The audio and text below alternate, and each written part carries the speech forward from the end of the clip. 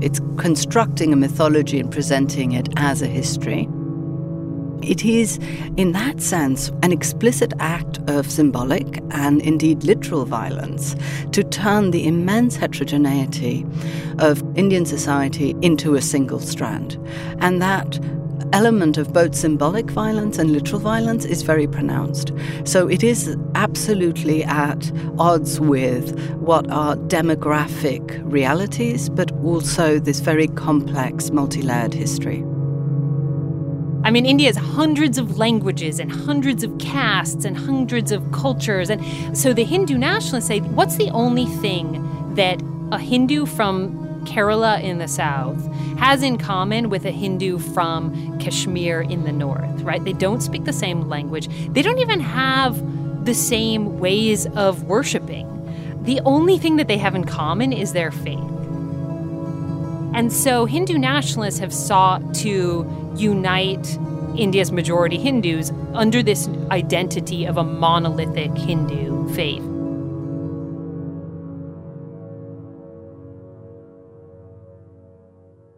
Fear, as tensions remain high in Delhi. The unrest has been centred around Muslim-majority neighbourhoods there in the northeast of Delhi. Trouble began between the Hindu majority and Muslim minority over the controversial Citizens' Law brought in by the nationalist government under Prime Minister Modi. A new law providing citizenship for undocumented migrants as long as they're not Muslim. We are feeling unsafe. There is no rule of law in the country right now, as you can see. The Prime Minister says the citizenship law helps people from other countries who've been persecuted for their faith, but protesters say both him and the law threaten the foundations of a secular India. How long will it take communities, both Muslim and Hindu, to heal? And how can they ever fully restore trust?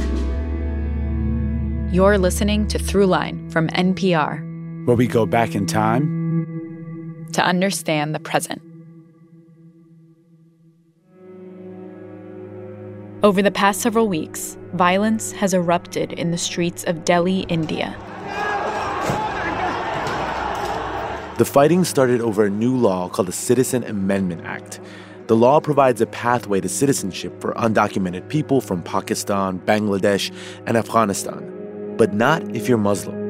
And as Manu Goswami, an Indian historian at New York University, said at the top, this is happening in one of the most heterogeneous places on earth. The citizenship law was passed in December under Prime Minister Narendra Modi and the Bharatiya Janata Party, or BJP, India's right-wing Hindu nationalist political party. Critics of Modi and his party see the law as the latest in a series of moves to discriminate against India's Muslim population. Protests escalated quickly during the recent elections when some BJP officials encouraged supporters to retaliate against those protesting the citizenship law. 2 BJP politicians have been banned from campaigning for 3 days in Delhi's upcoming local elections after saying protesters should be shot and likening demonstrators to rapists and murderers. Riots broke out. Over 40 people were killed. Mosques, homes, and schools were burned. Many say the government and the police did little to stop the violence. This all led us back to an earlier episode we did that looked at the implications of Modi's re-election and dug into the roots of Hindu nationalism, which has gained power under his rule.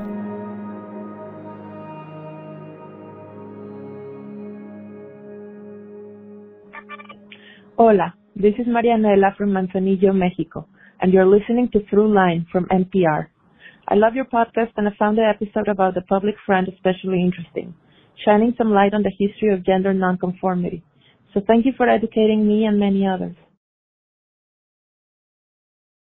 This message comes from NPR sponsor BetterHelp, a truly affordable online counseling service. Fill out a questionnaire online and get matched with a licensed counselor best suited to your mental health needs. Whether it's depression, anxiety, or trauma, BetterHelp will help you overcome what stands in the way of your happiness. Learn more at BetterHelp.com and get 10% off your first month with promo code THROUGHLINE. BetterHelp. Get help anytime, anywhere.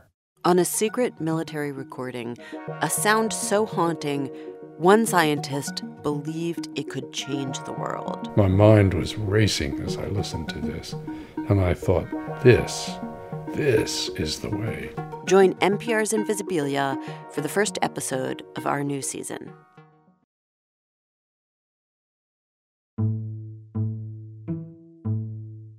Back in May of 2019, when Narendra Modi was re-elected as prime minister, we called NPR's India correspondent, Lauren Frayer, to walk us through what it meant for India. So it means 2014 wasn't a fluke, that the Indian people again have overwhelmingly chosen a prime minister and a party that represent a different set of values for India than the ones that traditionally dominated Indian politics since independence. So the BJP and Modi, they want to bring the country's majority Hindu faith into politics and public life in a way that hasn't been done in the past. The day after the votes were counted and we learned that Modi would be reelected, he gave this speech in which he described secularism as an old fad in Indian politics. And he said, it's no longer relevant. This is an old fad that other parties used to campaign on, and we're beyond that now. I mean, the Indian Constitution still says this is a secular republic. But, I mean, in a way, this debate has been frozen in time for 70 years. Gandhi, Mohandas Gandhi, the freedom leader, was assassinated by a Hindu nationalist within months of India's founding. And that kind of shut down all debate. It kind of made it a taboo to criticize Gandhi, certainly, but even to criticize his politics, criticize his vision of a secular, pluralistic democracy. And they think that the way that the state was founded was not the way they wanted it to be founded. I mean, in the lead up to the partition of India into two states, India and Pakistan, the Muslims got their state, Pakistan, right? The Hindus didn't get their state. They did not get a Hindu state. They got a secular, pluralistic state. And they were upset about that. And basically, it wasn't until Modi was elected in 2014 and again now that the taboo has been lifted, and this debate over whether India should be a secular country is suddenly out in the open. And I mean, Jawaharlal Nehru, India's first prime minister, has really been demonized by the BJP and by Hindu nationalists. Hindu nationalists accuse him of appeasing minorities and appeasing Muslims. And Gandhi is starting to be criticized as well. And that was unheard of a generation ago. And you mentioned a couple times that in the course of rewriting or reimagining the history, a lot of the antagonism is directed at Muslims in the country. And that seems to be the primary minority group that has been targeted by the BJP today. Can you tell us a little bit about why specifically that demographic is being targeted? So Muslims are the largest religious minority. India is about 80% Hindu, maybe 79 point something. And Muslims are about 15% of the population. But in India, with 1.3 billion people, that's like a huge number of people. Yeah. It's like between 180 and 200 million people. It's one of the world's largest Muslim populations. So, I mean, that's a bigger proportion of India than African Americans are in the U.S. So how to unite, I mean, I was talking earlier about how to unite a Hindu from Kerala with a Hindu from Kashmir. So one of the easiest ways is to unite them around a common enemy. 70 plus years ago, it was colonialism. Nationalists encouraged Hindus to define themselves in opposition to a foreign power. The new other in Hindu nationalist politics is Muslims, and it's what Modi's party and rhetoric has focused on. By the way, the reason why this makes good politics is this diversity, right? If you can unite all Hindus as one voting bloc, 80% of the population, you've just wrapped up every election. What was some of the rhetoric that Modi specifically used in this last campaign to kind of try to unite that Hindu population as a voting bloc? So Modi won in 2014 on economic promises, a lot of which weren't fulfilled. And so in this election, his campaign really pivoted toward this rhetoric rather than the economy. So, for example, his party has promised to build a Hindu temple in one of the most incendiary spots in all of India. And it's where Hindu extremists tore down a mosque and killed hundreds of Muslims in 1992. And the situation there is still, very raw. And it's become this rallying cry for Modi's hardline Hindu base. And it has potential to spark incredible violence. I mean, the riots that followed the destruction of that mosque in 1992 spread across South Asia and the Middle East, and thousands of people, mostly Muslims, were killed. So it's really incendiary rhetoric. There are also these cow vigilante groups that have sprung up, and these are lay people who take it upon themselves to investigate and sometimes attack people who are suspected of dealing in beef on the black market. And the people who deal in beef have traditionally been Muslims, Christians, and other minorities who that was their tradition. And so there have been these mob lynchings of Muslims and other minorities. Does Modi himself condone, either tacitly or implicitly, this kind of violence? He's a very, very good politician. There are other BJP figures. Amit Shah has much more vitriolic things he's said about Muslims. He called undocumented Muslim migrants from Bangladesh termites. I mean, that's chilling. That's language that we heard in the Rwandan genocide, right? But Modi doesn't say that. Modi stays silent. He doesn't correct Amit Shah when he says things like that. When we come back, the founding father of Hindu nationalism, Vinayak Damodar Savarkar. Hi, this is Roberto from SoCal, and you're listening to Throughline from NPR. Support for this podcast and the following message come from the Walton Family Foundation, where opportunity takes root. More information is available at waltonfamilyfoundation.org.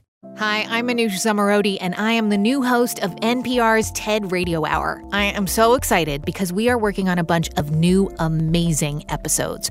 We're exploring big ideas about reinvention, making amends, and the psychological effects of climate change. Our first show drops March 13th. Please join me. Okay, so now that Lauren helped us understand how Hindu nationalism is playing out today, we jumped into the history of how Hindu nationalism was born. I'm Adam Roberts. I'm an economist correspondent. I spent 5 years in Delhi as the South Asia correspondent. This is Adam Roberts, and he guided us through the life of a man we came across when we were looking into this history. A man who many people, including Narendra Modi, credit for developing the modern vision of Hindu nationalism. His name was Vinayak Damodar Savarkar.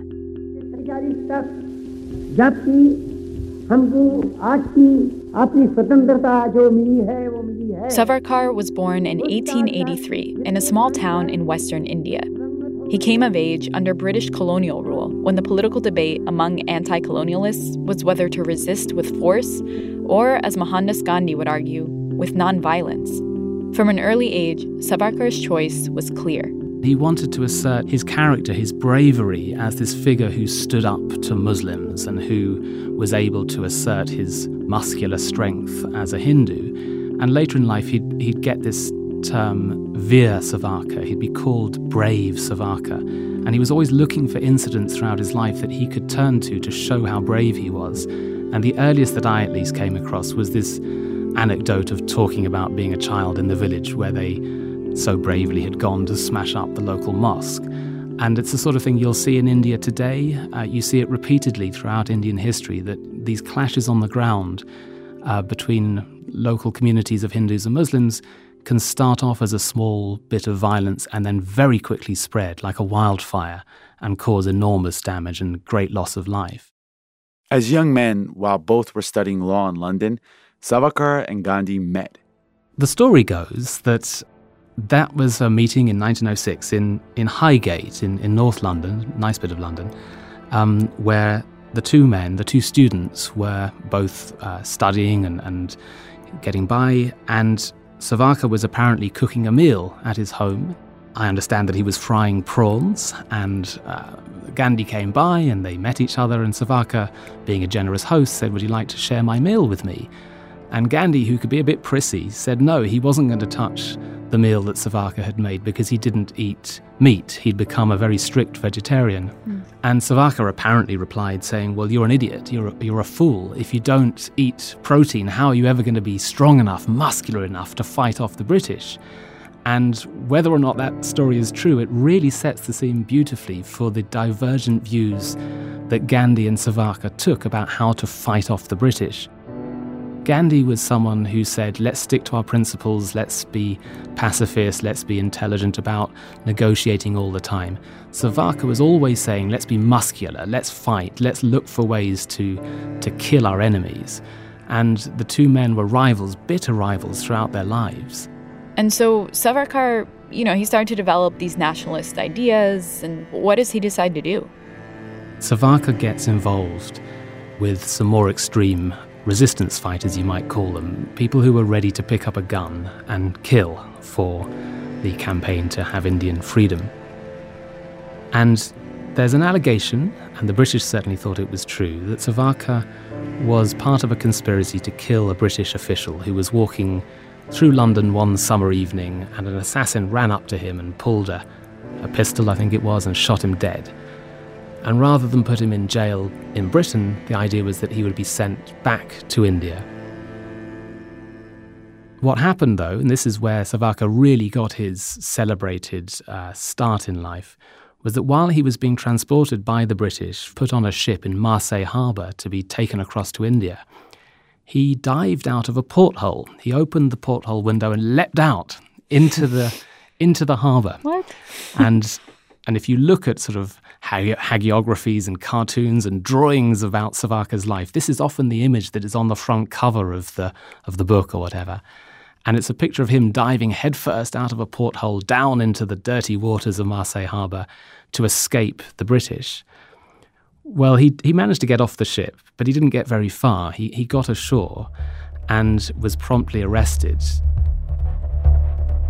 Then when he got back to India, he was then sent to this most storied prison out on the Andaman Islands. This is deep into the Bay of Bengal. These are tiny little islands, and the prison is a brick building, remarkably severe. It's called Cellular Jail, but it's surrounded by lush jungle, and it's a tropical climate. It's a remarkable place.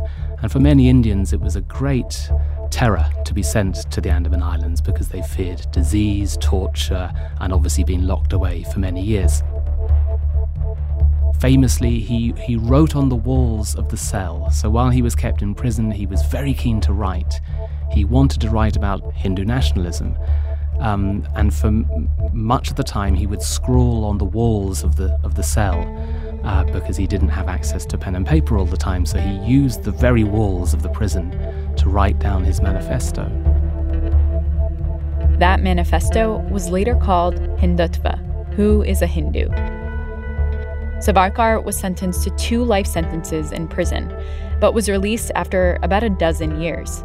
In exchange for early release, he struck a deal with the British that he'd stop participating in nationalist politics. And so through this bit of negotiation, he's able to get out. And when he gets out, what does he do? Well, he pretty quickly breaks his word. Maybe the British shouldn't have been too surprised.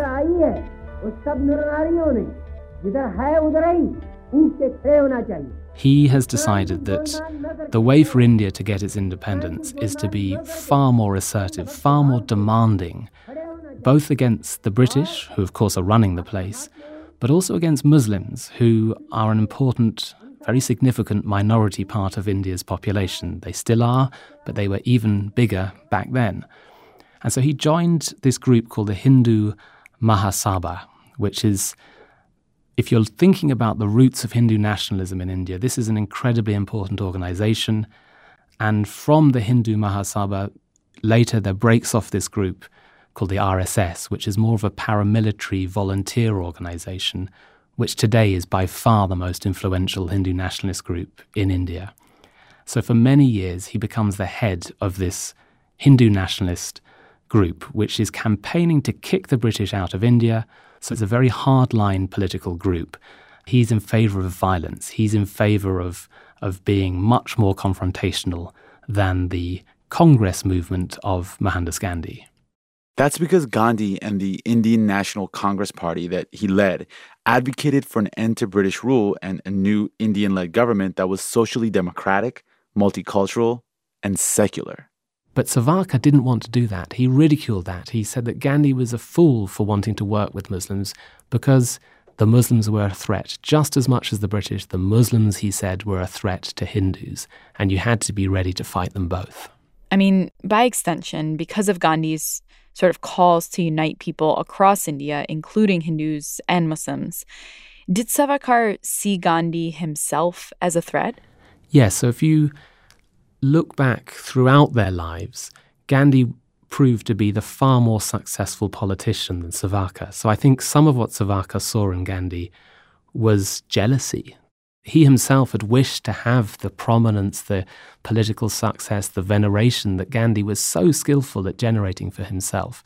By the early 1920s, Gandhi had run his campaigns in South Africa, come back to India, and constructed the Congress movement into this most powerful mass body that had millions of followers who were beginning to threaten British control of the continent.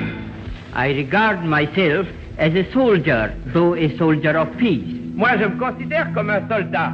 Savarkar looked on with envy and wanted to be more like Gandhi, I think, and felt that Gandhi was both a more skilled strategist but also more feeble or more willing to give way to their opponents. And so repeatedly, if you look at letters that Savarkar wrote, he repeatedly comes up with taunts and criticisms of Gandhi. I'll just dig out a couple of things that he said. He called Gandhi a crazy lunatic who happens to babble about compassion and forgiveness. He says that notwithstanding Gandhi's sublime and broad heart, Gandhi has a very narrow and immature head. He called Gandhi mealy-mouthed. I mean, he really didn't like Gandhi's approach to pacifism, to working often with the British instead of against the British. And, of course, he didn't like the way that Gandhi worked with Muslims. And so throughout the 1920s and the 1930s, there was a bitter competition between Savarkar and the Hindu nationalist movement that he was building up on the one side versus Gandhi and the Congress movement, which was much more moderate but also highly principled, on the other side. And the more successful Gandhi became, the more furious Savarkar became. And that anger would only continue to build. When we come back, the assassination of Mohandas Gandhi.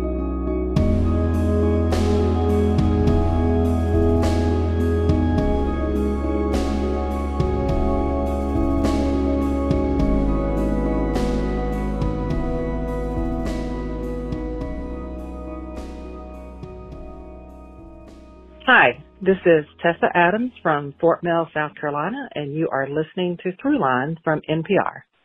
I love your guys' show. I tell everybody that I know about it. It is amazing, and I can't wait for the next episode to drop. Thank you. Bye-bye. Support for NPR comes from Newman's Own Foundation, working to nourish the common good by donating all profits from Newman's Own food products to charitable organizations that seek to make the world a better place. More information is available at newmansownfoundation.org.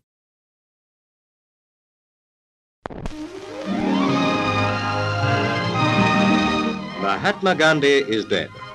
When vast throngs crowded Delhi's Birla House, urging him to break his last fast, few imagined an assassin would strike near this spot 11 days later. On August 15, 1947, India gained independence from Britain. And less than a year later, Mohandas Gandhi was assassinated. Sir Stafford Cripps called him the world's greatest spiritual leader. At the time, it was alleged that Savarkar played a part in the assassination. Yeah, I think it's more than just an alleged role. I think Savarkar did play some part in the assassination of Gandhi. Now, we can tease out exactly how significant a part he played. But the people who carried out the assassination of Gandhi, the main figure who is known to history is Godse. Now, he was a member of the movement that Savarkar led, the Hindu Mahasabha. He was an editor of a newspaper within that movement, and he came up from the west of India to Delhi, and he visited Savarkar not long before the assassination. And although he was arrested and put on trial and then acquitted, it isn't hard to believe that Savarkar encouraged them to carry out the assassination and that he may have even provided some means to them. Wow. So what happens to Savarkar? What legacy does he leave? Well, after the murder of Gandhi, because of its connection to the assassins, the RSS is banned and the likes of Savarkar are disgraced, and they are considered to be far beyond the pale by the vast majority of Indians. And Gandhi, for the next 40, 50, 60 years, rises as this figure in India who is the embodiment of all that is wonderful about India, the fact that it's a secular, liberal place where all religions are tolerated, and although, of course, there are still clashes between people, the Constitution of India is this wonderful, forward-thinking, respectful constitution that says everyone has the freedom of belief. And so the likes of Savarkar are sidelined for decades. They're pushed to one side. And Savarkar goes on to die in the 1960s, and he dies in a most mysterious way. He decides to commit something called Atmarpan, which is when a person has decided he's old enough, he's done enough in his life, he's just going to die. He decided to refuse any more food, and he would slowly fade away. And it took him 20 days. And this way of ending his life adds to the myth, I think, about Savarkar. It gives him something for others to really respect, that he was able to end his own life in this peaceful but not comfortable way.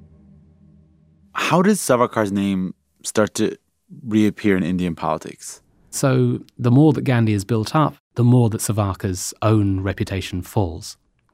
But then we have this political shift in India, which is going on still today, which is the decline of the Congress party as the dominant political force in India, and the rise of two other forces. On the one hand, the rise of regional political parties who are more and more important than any national party, and secondly, the rise of the Hindu nationalist movement and the rise of a party called the BJP. And so people are looking for heroes. People are looking for someone else to turn to from India's past. We're going to reach back into the past for characters who promoted Hindu nationalism and who were very aggressive towards Pakistan.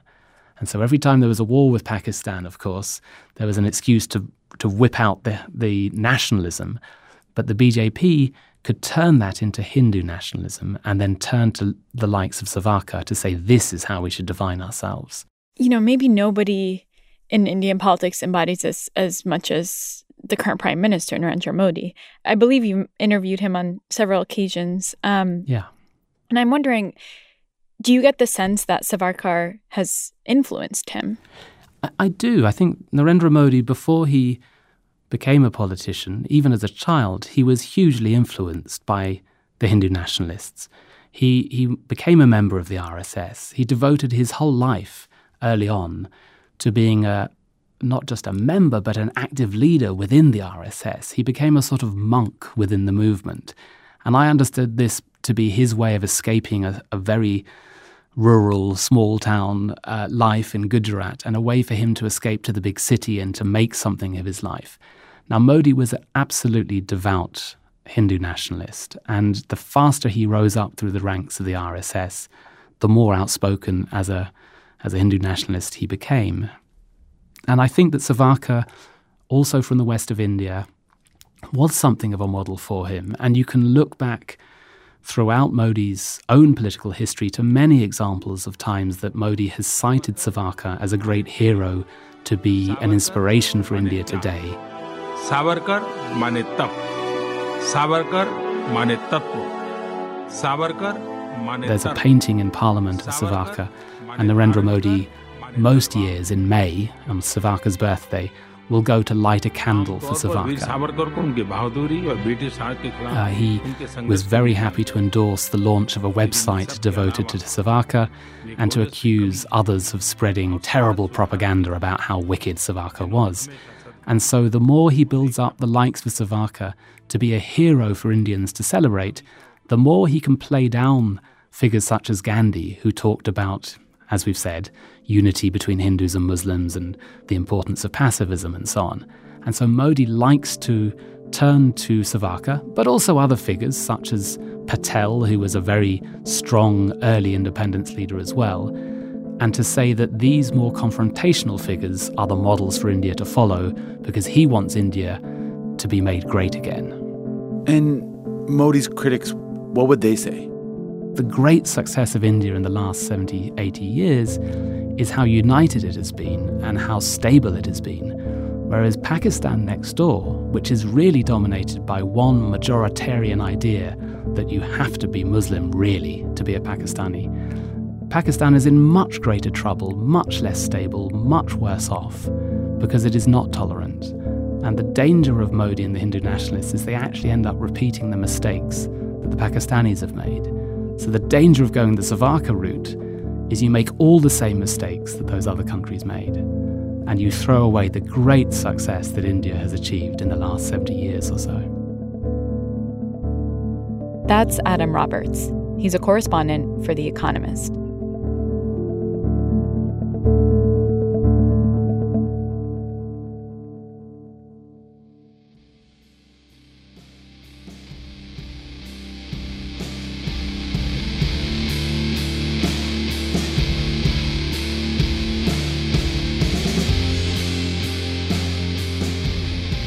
That's it for this week's show. I'm Randa Abdel-Fattah. I'm Ramtin Arablouei, and you've been listening to Throughline from NPR. The show was produced by me. And me, and Jamie York, Lawrence Wu, Lane Kaplan-Levinson, Lou Olkowski, Nigeri Eaton. Original music was produced by Ramtin and his band Drop Electric, which includes Anya Mizani, Naveed Marvi, Sho Fujiwara. Thanks also to Janae West, Anya Grunman, Lauren Freyer, Scott Newman, and Sarah Knight. And a special thanks to Austin Horn and Kevin Vocal. If you like the episode or you have an idea, please write us at throughline@npr.org or find us on Twitter at throughlinenpr. Thanks for listening.